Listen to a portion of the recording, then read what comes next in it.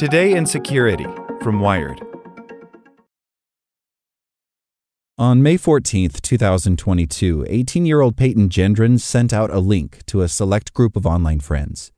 It was an invite to a private Twitch stream, access to his running online diary, and an upload to his 180-page manifesto. Even before police stopped the massacre and arrested Gendron, the link was being posted to the anonymous image board 4chan.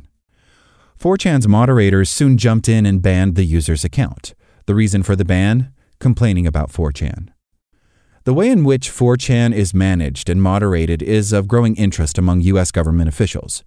The U.S. House of Representatives' January 6th committee subpoenaed 4chan over its role in facilitating the assault on the U.S. Capitol, while investigators with the New York Attorney General's office ordered the company to turn over thousands of records to better understand its role in Gendron's terrorist attack. Wired obtained a number of internal 4chan documents through a public records request. While Gendron has pled guilty to murder, domestic terrorism, and hate crimes charges and is awaiting trial on additional federal charges, the families of some of the victims have filed a lawsuit against a number of social media companies, including 4chan, Discord, Reddit, Snapchat, Alphabet, Meta, and Amazon. They allege that Gendron's radicalization was caused by an inability or outright refusal by these companies to stem the flow of violent conspiracy theories online. Many of the companies named, however, do make a concerted effort to remove extremist content. But 4chan is markedly different. Its rules and moderation practices entrench its politics and culture in a major way.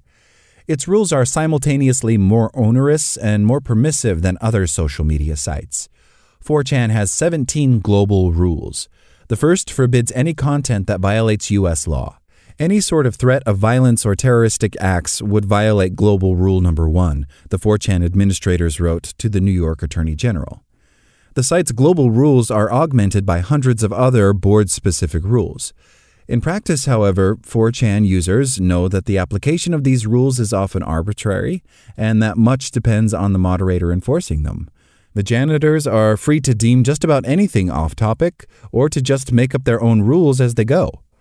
According to 4chan's filings to the New York Attorney General's office, the website regularly issues between 5,000 and 7,000 bans per day.